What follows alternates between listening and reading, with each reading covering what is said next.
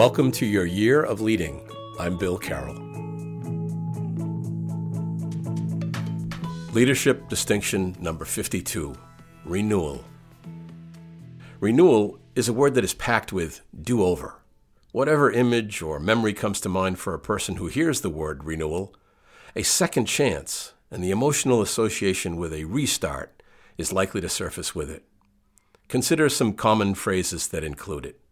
Urban renewal, renewal of vows, license renewal, contract renewal. They say that something was paused or didn't quite go as originally planned, or that will soon come to an end unless there is renewal. Why is this word such important vocabulary for leaders? Because most efforts to change things in the world will incur interruption, will meet with heavy resistance, will not go as planned, will run out of steam, will not come about in the way we wanted. Leaders need to presume a future need for renewal right out of the gate, right at the point of registering the concern that spurred them from the get-go.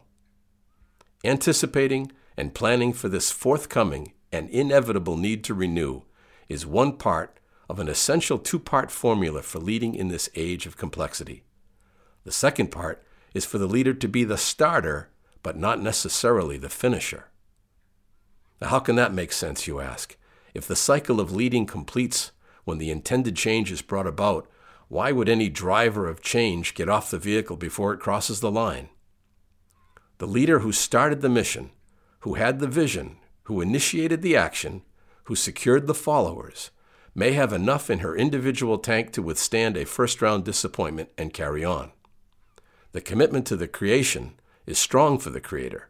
You hear that "it's my baby" kind of language get used. But will followers who typically ride in the back seat of the leader's change agency bear up under the slings and arrows of misfortune along the arduous path?